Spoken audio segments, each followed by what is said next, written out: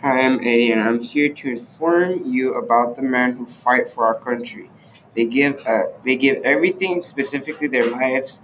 When they don't come home, their families receive a medal. Their families struggle. They need compensation for the road they're about to face. Most importantly, for their families.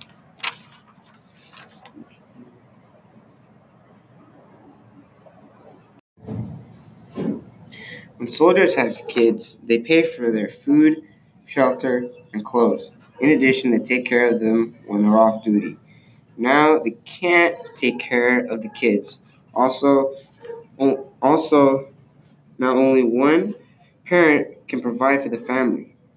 Most of the times that will do it. Most of the times that will not do it to pay the house or care for their children.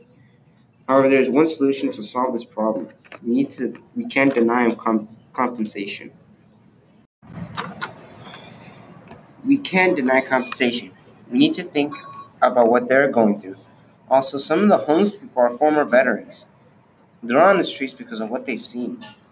They've seen their friends die in their arms. That causes a major effect in the brain. So they don't return like how they were.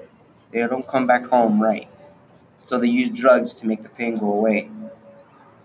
Everyone in this world needs to chip in for the men who protect us every day. Because right now they need it the most.